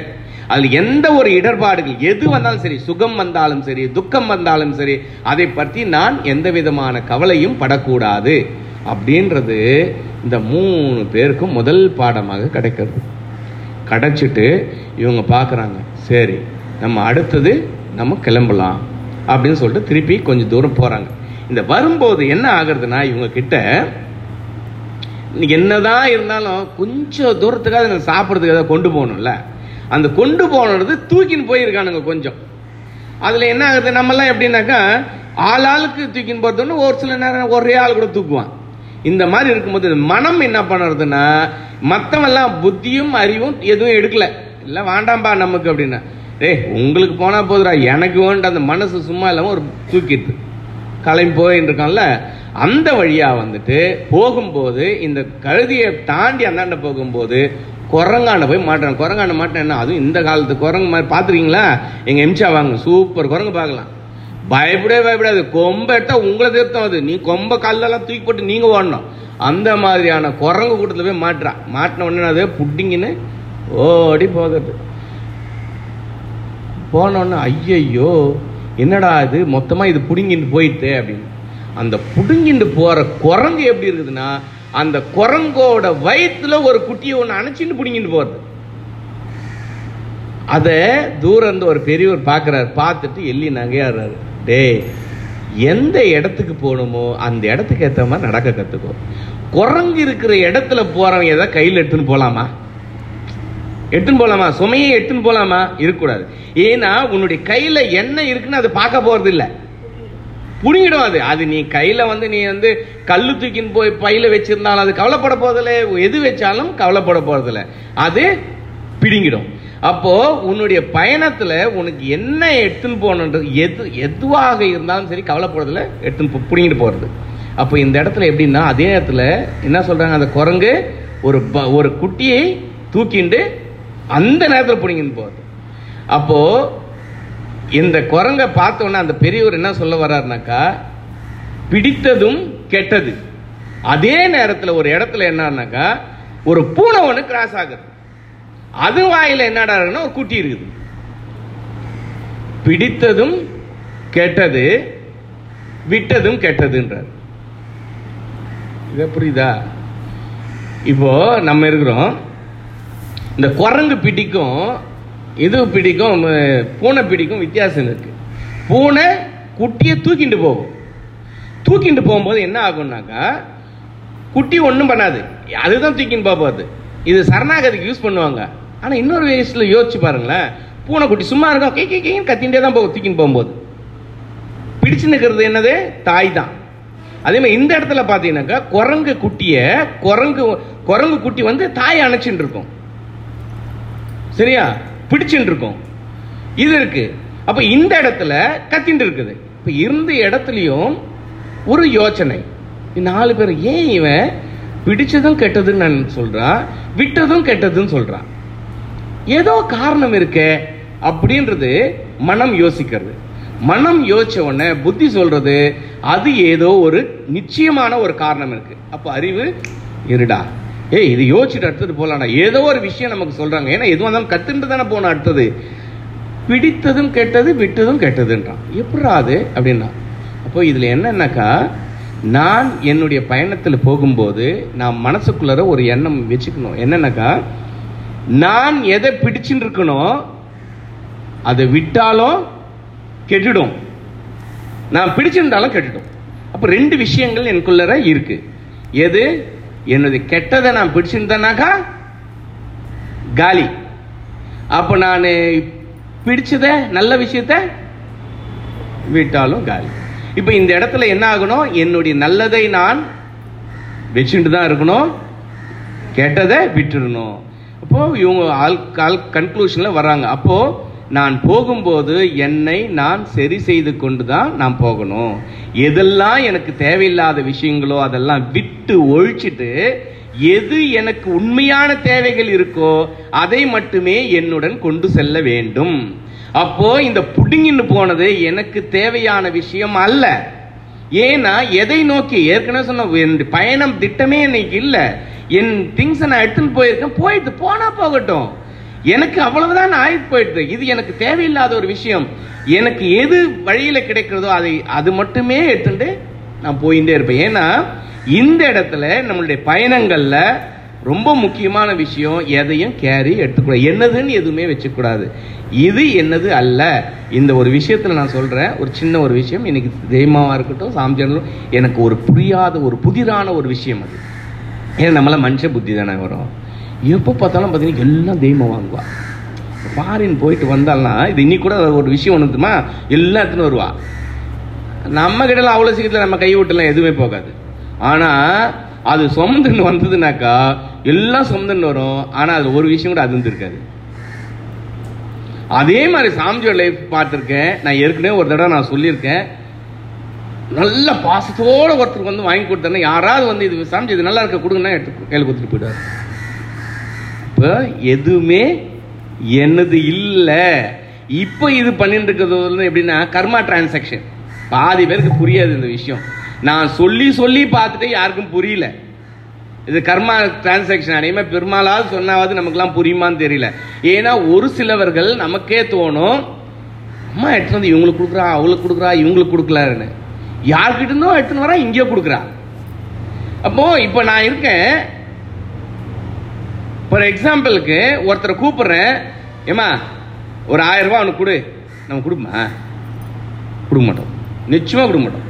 கண்ணு மூக்கு தெரியாதவனுக்கு எனக்கு முகமே தெரியாது. இப்ப எங்க இருக்கிறோம், எம்சால் எவ்வளவு பேர் நமக்கு தெரியும்? தெரியாது. ஆனா இங்க இருக்க சொல்ற, ஒரு 5000 ரூபாய் அவனுக்கு கொடு.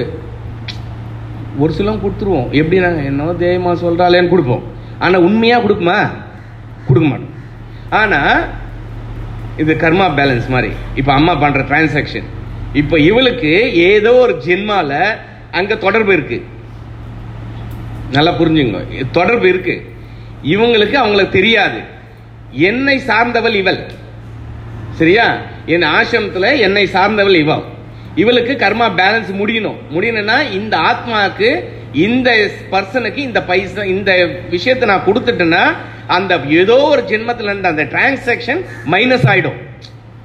இவளை நான் அழைச்சிட்டு போகணும்னா, இவளையோ இவனையோ என் கூட அழைச்சிட்டு போகணும்னா அந்த பேலன்ஸை நான் தீக்கணும். என்னால முடிஞ்சதான் தீக்க முடியும், மற்றதெல்லாம் தீக்க முடியும். அட்லீஸ்ட் எனக்கு எப்படின்னாக்கா கூட வேணாம்பா, நல்ல ஒரு ஜென்மா கிடைக்கணும்னாவே வச்சுக்கலாம். ஓகேவா? இப்போ இந்த பர்சன் கிட்ட இருந்து அது அங்க போய் சேரணும். நான் சொன்னா செய்வாங்களா?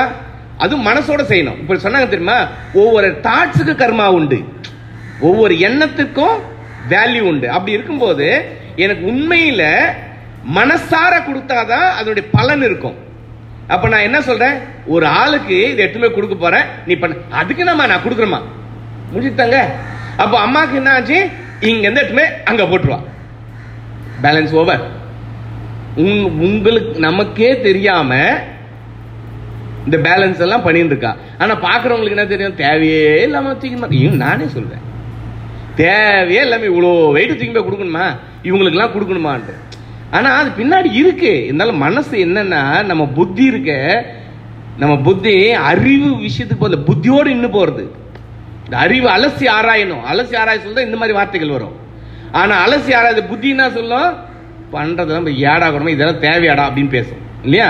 அப்ப நம்ம இந்த இடத்துல அறிவை மட்டுமே வச்சு நம்ம பண்ணோம்னா தான் இந்த கர்மா பேலன்ஸ் புரியும். அப்போ அதுதான் நான் இங்க இந்த இடத்துல எல்லாம் கொஞ்சம் புரிஞ்சுங்க, இப்படிதான் இருக்கு. சரியா, வாங்கிக்கிறீங்களா? இப்போ அப்போ இந்த இடத்துல என்ன எடுத்துக்கணுமோ அதை மட்டும் எடுத்துட்டு அடுத்த பயணத்தை நோக்கி போகணும். இவ்வளவு விஷயம் இருக்கும்போது என்ன ஆகுறதுன்னா, திடீர்னு ஒரு சோலைவனம் வர்றது நல்லா எப்படி இருக்கும், கஷ்டப்பட்டு மேலே ஏறி போன உடனே ஒரு நல்ல ஒரு சோலைவனம் வந்தா எல்லாருக்கும் ஒரு சின்ன ஒரு ரிலாக்ஸேஷன் கிடைக்கும்ல, ஒரு பாடி அற்புதமா இருக்குது அப்படின்றோம். இந்த வந்த உடனே என்ன ஆகும், ரொம்ப சந்தோஷமா அடையும் போது அந்த இடத்த விட்டு போறதுக்கு மனசே நமக்கு வராது. அப்ப என்ன ஆகுறது, மனசு சொல்லுது, இங்கே இருந்துடலாம்டா, இன்னும் அருமையா இருக்குடா இடம், ஃபர்ஸ்ட் கிளாஸ் ஒரு இடம் கிடைச்சிருக்குடா, இந்த இடத்துல எல்லாமே இருக்கு. ஏன்னா வனம்னா பழம் இருக்கு, தங்கத்துக்கு இடம் இருக்கும், எல்லாமே தங்கத்துனா இடம் தான், இன்னொன்னு பங்களா நினைச்சிடாதீங்க. ஓகே, வனம்னா அந்த இடத்துல தங்கத்துக்குலாம் இடம் இருக்கு. அந்த மாதிரியான இடத்துல ஒண்ணு நம்ம போகவே வேணாடா, நம்ம இங்கே இருந்துடலான்னு புத்தி சொல்றது. ஏன்னா கஷ்டத்தை பார்த்துட்டு வந்துடுது, இவ்வளவு கடினமான பாதையில் இவ்வளவு அற்புதமான ஒரு இடத்த, ஏன்னா யார் புடுங்களும் இல்லை, எந்த இதுவும் இல்லை, ஜாமன்னு பார்த்தோமா உக்காந்தமா நம்ம பண்ணி இருந்துட்டு போலாமேன்னு தோணுறது. பண்ண உடனே அறிவுக்கும் கொஞ்சம் அப்படியே ஆசைப்படுது, கரெக்டா இல்ல, நமக்கு அருமையான இடம் இருக்கு, பூ இருக்கு, எல்லாமே இருக்கு, ஃபர்ஸ்ட் கிளாஸ் இடம் இருக்கு, அருமையா இருக்கு, நம்ம ஏன் இங்கேயே இருந்துடக்கூடாது அப்படின்னு யோசிக்கிறது. யோசிச்சுட்டு 3 பேரும் உட்காடுறாங்க. உட்காந்துட்டு ஆனந்தமா கொஞ்சம் ரிலாக்ஸ் பண்ணிக்கிறதுக்கு ஜாலியா உட்கார சொல்ல அந்த பூக்களை பாக்குறாங்க, அதை பாக்குறாங்க, இதை பாக்குறாங்க, எல்லாம் பார்த்துட்டு இருக்கும்போது காலையில இருந்து உட்காந்துட்டாங்க, நகர்ற மாதிரி ஐடியாவே இல்லை. அந்த பூ ஆகப்பட்டது என்னன்னா அருமையா பூத்து குலுங்குனதெல்லாம் ஈவினிங் ஆச்சுன்னா அப்படியே வாடி வதங்குது. அப்போ இவன் பார்க்கறான், மனசு ஆஹா காலையில எவ்வளவு அழகா அற்புதமா இருந்தது, ஈவினிங் ஆச்சுன்னா இப்படி வதங்கித்தடா இது அப்படின்றான். அப்போ புத்தி சொல்லுது, ஆமால்ல இது உடனே வாடி போச்சு இல்ல, ஒரே நாள் கூட இவ்வளோ மோசமா இருக்கே அப்படின்னு. அப்போ அறிவு சொல்லுது, இதாண்டா வாழ்க்கை, இதான் வாழ்க்கை. பார்க்கும்போது நல்ல பூத்து குலுங்குன மாதிரி அற்புதமா இருக்கு, ஆனா அதுக்கப்புறம் வாடி போகிறது. அந்த வாழ்க்கை இது நிரந்தரமற்றது, இந்த வாழ்க்கையாகப்பட்டது நிரந்தரமாக இல்லாதது. இந்த இடம் நமக்கு செட் ஆகுது. ஏன்னா இன்னைக்கு இது இருக்கு, பூங்காவனம் மாதிரி அற்புதமா இருக்குது, ஆனா நாளைக்கு சீசன் எப்படி ஆகும் தெரியாது. இப்போ இது சீசன் நல்ல சீசனா இருக்கிறதுனால வனம் நல்லா இருக்கலாமா இருக்கும், நாளைக்கு இந்த சீசன் மாறிட்டுனா இந்த அழகு அற்புதம் எல்லாம் போயிடும். என்னுடைய இந்த உடலாகப்பட்டது எப்போ சின்ன வயசுல நம்ம எப்படி நல்ல ஸ்டைலா அப்படியே என்ன சீப்பும் பேக்கெட்டுமா தெரிஞ்சோம் எவ்வளோ பேரு கொஞ்சம் வயசுல சீப்பே இல்லாத மண்டையிடும் இல்லையா, அந்த முடிக்கே அவ்வளவுதான் இருக்கு. அப்போ இந்த ஃபுல் வாழ்க்கை எப்படி நிரந்தரமான ஒரு வாழ்க்கை இல்லை. அப்ப நிரந்தரமற்ற இந்த வாழ்க்கைய இல்லைன்னும் போது இதை நம்பி இந்த இடத்துல உட்காரக்கூடாது, நம்மளுடைய பயணத்தை நம்ம தொடரணும் அப்படின்னு சொல்லிட்டு இவங்க திருப்பி அந்த பயணத்தை தொடர ஆரம்பிக்கிறாங்க. இதோட நான் இன்னைக்கு நிறுத்திக்கிறேன். ஆனா இந்த இடத்துல ஒரு விஷயத்தை நான் உங்களுக்கு சொல்லணும், இது சப்ஜெக்ட் இல்லாம. இப்போ ஒரு சொல் யாராவது சொன்னாங்கன்னா என் பயணத்தை தடை பண்ணக்கூட பின்னாடி போகக்கூடாதுன்றத ஒரு விஷயம் உங்களுக்கு எல்லாருக்கும் சொல்லணும். இதில் தெரிஞ்சு ஏற்கனவே கேட்டவங்களும் இருக்கலாம், கேட்காதவங்களும் இருக்கலாம், பட் கேட்காதவங்க கேட்டுங்க. சாமிஜியோட பயணமா தெய்வம் ஒரு தடவை காலை எடுத்து வச்சுட்டாலுனாங்க பேக்கே பார்க்க மாட்டான். இன்னைக்கு வண்டியில கிளம்பிட்டு இப்ப கார்ல கிளம்பிட்டாள்னா ஏதோ ஒரு திங்ஸ், முக்கியமான விஷயங்கள் எத்தனையோ என்னுடைய லைஃப்ல எவ்வளோ பார்த்துட்டேன் இந்த 30 வருஷத்துல, விட்டுட்டு கிளம்பிடுவோம். இது எடுக்கலையான்னு சொல்ல கஷ்டமா இருக்கும். அப்போ கூட திரும்பிடலாமா, அது தெய்வம் இன்னைக்கும் அதான் பண்றா, அன்னைக்கு சாமிஜி அதை தான் பண்ணுவார். திரும்பிடலான்னு நோ, கிளம்பு. எதுவானாலும் எடுத்த அடி பின்னாடி வைக்கவே கூடாது. இதுக்கு எத்தனையோ விஷயம் இருந்தாலும் ஒரு 2 உதாரணங்கள்ல ஒரு உதாரணம் உங்களுக்கு முதல்ல சொல்லியே ஆகணும். எப்படின்னா அந்த ப்ரிப்பரேஷன். ஏன்னா இந்த வாழ்க்கை அவர்கிட்ட இருந்து கற்றுக்கூடிய இதெல்லாம் என்ன சொல்லணும்னு சொல்ல இந்த சம்பவங்கள் வருது இப்போ, அதனால இந்த சம்பவத்தை நான் சொல்லி ஆகணும். நாங்கள் பத்ரி கேதார்நாத் இந்த டூர் போகும்போது திடீர்னு என்ன ஆச்சுன்னா, அங்கே போய் ஒரு இடத்துல இறங்கினோன்னா அங்கேருந்து சொல்கிறாங்க, இங்கேருந்து கோமுகி ஒரு கொஞ்சம் தூரம் தான், எல்லாம் 10 கிலோமீட்டர் 20 ஏதோ மறந்து போயிட்டேன், ரொம்ப ஷார்ட். இப்போ 10 கிலோமீட்டர் ஏதோ சம்திங் அந்த மாதிரி. எப்படின்னாக்கா மிஞ்சி போனால் 2 மணி நேரம், 1 மணி நேரத்தில் போயிடலாம், 1 மணி நேரத்தில் வந்துடலாம். இதானே நம்மளுடைய மனசில் தோணும். சாமிஜி உடனே சொல்கிறாரு, நம்ம கிளம்பிடலாம்பா, கோமுகி போயிட்டு வந்துடலான்னு. நமக்கு எப்போதுமே மனசு மாதிரியான புத்தி நம்மள்ட்ட இல்லையா, எப்படிமா போகிறது, போயிட்டு வந்துடலாம் வாங்க. கிளம்பிட்டோம். கிளம்பி அந்த நம்மளுடைய கால்குலேஷன் எப்படின்னா, போகிறதுக்கு 1 மணி நேரம், வரத்துக்கு 1 மணி நேரம், மிஞ்சி போனால் 2 hours இல்லை 3 hours ஆகிடும். அதுக்குள்ளார நம்ம ஈவினிங்குள்ளார நம்ம ரிட்டர்ன் வந்துடலாம் அப்படின்னு சொல்லிட்டு கிளம்பிட்டோம். கிளம்பி கொஞ்சம் தூரம் போயிருப்போம். அப்போதான் பாதையே கஷ்டம்னு புரியுது. ரொம்ப கஷ்டமான ஒரு பாதை. எப்படின்னா சைடு வேல நடந்து போனோம், இந்த பக்கம் டைம் பார்த்தாக்கா அதில் பாதாளம். அந்த மாதிரியான பாதையில் நடக்கிறோம், மலைப்பாதை. இப்போ நாங்கள் கால்குலேட் பண்ணதுன்னா சாதாரண பாதையாக இருக்குன்னு, இது ஏற்றம் இறக்கமோட கூடியதுன்னா இன்னும் டைம் அதிகமாக இருக்கும். இப்போ சாதாரணமாகவே 100 கிலோமீட்டர் போகக்கூடியது, இப்போ காரில் போகிறோம்னா சாதாரண பாதையில் 2 மணி நேரத்தில் போகிறது. நம்ம மலைப்பாதைனா 5 மணி நேரம் 6 மணி நேரம் கூட எடுக்கும், அந்த மலைப்பாதை. அந்த மாதிரி இப்போ ட்ரெக்கிங்கில் கிளம்பிட்டோம். எதிரில் வரவன் யாருன்னா ஒரு நல்ல எக்ஸ்பீரியன்ஸ் வெள்ளக்காரனவே நமக்கு என்ன, அவன் புத்திசாலி அப்படிதான் நினைப்போம். அவன் எதிரில் வரவன் சொல்றான், எங்க போயிட்டு இருக்க அப்படின்னா, சாமி சொல்ற கோமி, no no no no return போ அப்படின்றான். ஏன்டானா, நீ என்ன லூசா பாரு, இருட்டி போற. ஏன்னா எங்களுக்கு அதுக்குள்ளே இருட்டி போக ஆரம்பிச்சிருக்கு, ஈவினிங் டைம் ஆயிடுது. போன இதுக்கு மேல ரொம்ப கஷ்டம், உன்னால அந்த இடத்த அடைய முடியாது, ரொம்ப இருட்டி போயிடும், உனக்கு தங்கறதுக்கு இடமே கிடையாது, வழியில ஒரு இடம் கூட தங்கறதுக்கு இடம் கிடையாதுன்றான். நிச்சயமா அந்த இடத்துல எதுவுமே இருக்காது. அந்த மாதிரியான இடம் நீ எங்க தங்குவ? அங்க எப்படின்னாக்கா ஈவினிங் ஆச்சுன்னா மொத்தமா ஐஸ் இறங்க ஆரம்பிச்சிடும், விரைச்சி போக ஆரம்பிச்சிடும் நம்ம. அந்த மாதிரியான ஒரு குளிர். அந்த இடத்துல அவன் சொல்றான் திரும்பி போ அப்படின்றான். நம்மள அந்த என்ன பண்ணுவோம், பேக் அப்படின்னு. ஏன்னா வெள்ளக்காரன் ஃபர்ஸ்ட் அவன் புத்திசாலினும். இன்னொன்னு என்னன்னாக்கா உண்மையில அவங்க ட்ரெக்கிங் அதிகமா பண்ணுவாங்க. நம்ம அப்படி கிடையாது. நம்ம எல்லாம் நம்மளுடைய வாழ்நாள்ல இந்த மாதிரி ட்ரெக்கிங்கே போகவே மாட்டோம். மிஞ்சி போனா திருப்பதிக்கு ஏறி இறங்குவோம். ஏன்னாக்கா பெருமாள் வம்புக்கலாம் அவராண்ட ஏறத்துக்கு. ஏன்னாக்கா கஷ்டப்பட்டு ஏறுவோம், என் பெருமாள் எனக்கு எல்லாம் கொடுத்துருவாரு. இதுக்காக தான் ஏறும். உண்மையில ஏற மாட்டேன், சும்மா ஏறுவோமா? சும்மா 2 தடவை திருப்பதி ஏறி இறங்குவோம், இறங்கவே மாட்டோம். ஏன்னா போனா பெருமாள் எனக்கு அளந்து கொடுப்பான், பைசா அள்ளி கொடுப்பான், இல்லை நல்லது செய்வான்றதுக்காக தான் கஷ்டப்பட்டு. அதுவே நான் திருப்பதி நடந்து போயிட்டு வந்தேன் தெரியுமா அப்படின்னு 1 வருஷத்துல 1 தடவை போறதுக்கு. அவன் வெள்ளக்காரனுங்க அப்படின்னா சும்மா அவனுடைய ஹேபிட் என்னன்னா மலையேறி இறங்குறது தான். அந்த மாதிரியான அவன் சின்ன வயசுல இருந்து ட்ரெக்கிங் பழக்கம். அப்ப அவன் சொல்லும் போது உடனே என்ன பண்ணோம், நாங்கள் எல்லாம் உட்காந்தோம். இப்போ எப்படி இந்த மனம் புத்தி அறிவுன்னு இருக்குதோ அந்த மாதிரி நாங்கள் எல்லாம் உட்காந்துட்டோம். எனக்கு பிரீத்திங் ப்ராப்ளமும் வரும். உட்காந்துட்டோம். உட்கார சொல்ல சாமிஜியில் என்ன எல்லாரும் இல்லைம்மா கொஞ்சம் பார்க்கலாமா, யோசிக்கலாமா, இது எப்படிமா போகிறது அப்படின்னு. அவர் ஒன்றும் சொல்ல.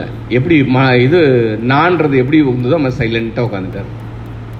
உட்காந்து எல்லாரும் அங்கே உட்காந்தாச்சு. கையில் ப்ரிப்பரேஷனா எங்கள் மேலே இந்த இதையே துணி மாதிரி ஒரே ஒரு ஷால்வோ மட்டும்தான் இருக்கு. அப்பயே குளிர் ஆரம்பிச்சிடுது. அந்த மாதிரியான ஒரு பருவம். நல்லாவே பத்ரிலாம் சொல்லணும் ஐஸ் கொட்டுற இடம் அந்த மாதிரி இருக்கிறோம். கிளம்பி உக்காந்தாச்சு. எனக்கு எல்லாருக்கும் மனசுக்குள்ளார ரிட்டர்ன் போகலாம் அப்படின்ற ஒரு ஐடியா தான். அந்த நேரத்தில் எங்களுடைய நாங்கள் உட்கார்ந்த இடத்துல இருந்து அப்போல்லாம் இந்த மாதிரி செல்ஃபோன் ஃபோட்டோலாம் அப்போல்லாம் இல்லை நம்ம கிட்டலாம். உடனே நம்ம எடுத்துருக்கலாம். அப்போது இது பண்ண பார்த்தாக்கா ஆப்போசிட் ஹில்லில் சாமிக்கு மட்டும் கிளம்ப இல்லை, நம்ம போகலாம்பா, போய் பார்த்துட்டு வந்துடலாம் அப்படின்னு தான் இருக்கு. அந்த இதில் என்னன்னாக்கா நம்ம ஆதிசக்தியோட எம்பளம் இதெல்லாம் நம்புறது ரொம்ப கஷ்டம். அந்த எம்பளமை அப்படியே ஆதிசக்தியோட எம்பளத்தை அந்த எதிரில் பார்க்குறோம். சாமிஜியோட கண்டு தான் முதல்ல அதை பார்த்துட்டு அங்கே பாரு தேவி தெரியுதா நமக்கு. அவ இருக்கு சொல்ல, ஏன்டா பயப்படுறீங்க, கிளம்ப போகலாம். பக்குன்னு ஆச்சு ஃபர்ஸ்ட் அவர் சொல்லும் போது. முதல்ல நமக்கு சந்தோஷம்தான், தேவி தெரிஞ்சிட்டான்றது. இருந்தாலும் இந்த மனசு என்னன்னாக்கா உடல் மேல தானே பாக்குது.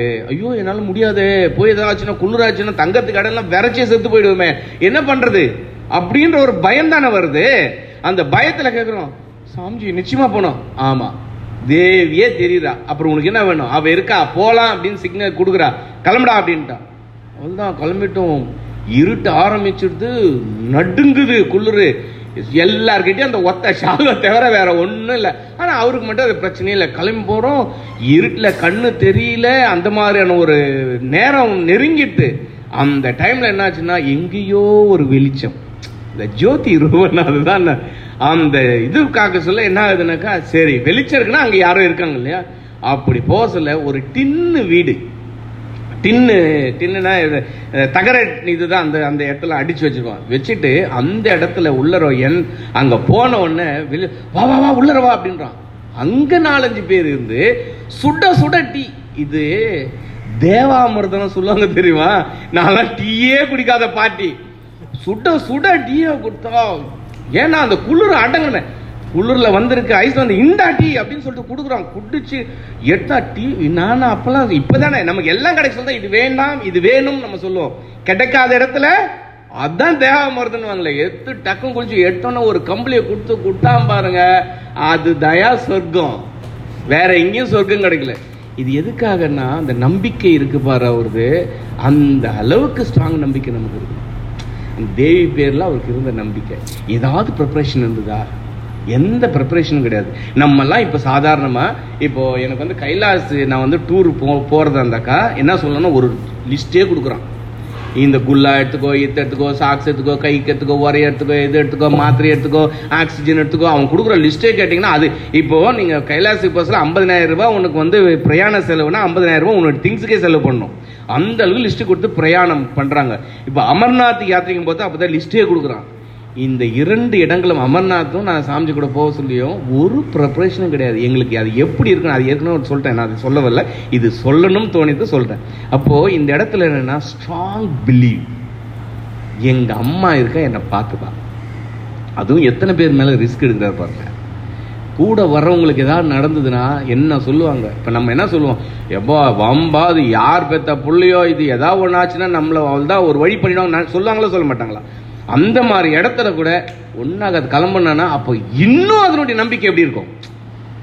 எங்க அம்மா இருக்கா, நிச்சயமா என்னால் இந்த பயணம் தடை இல்லாமல் என்னால் செய்ய முடியும், எங்க அம்மா என்னை பார்த்துப்பா அப்படின்ற அந்த தனக்கும் ரிஸ்க் எடுத்துன்னு இருக்கிறவங்களையும் அந்த நம்பிக்கை எவ்வளோ இருந்தால் அந்த ரிஸ்க் எடுக்க வைப்பார்.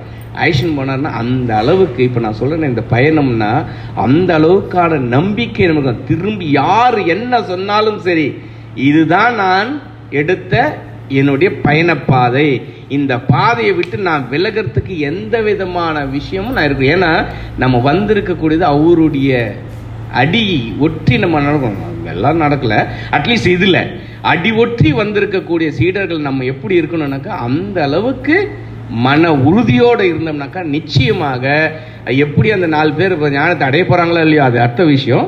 ஆனா அந்த பயணத்தை நோக்கி நிச்சயமாக நம்மால் அடைய முடியும்ன்றதை நம்ம மனசுல வச்சுட்டு நம்முடைய பயணத்தை நாம் தொடர்வோம். ஷியோர்.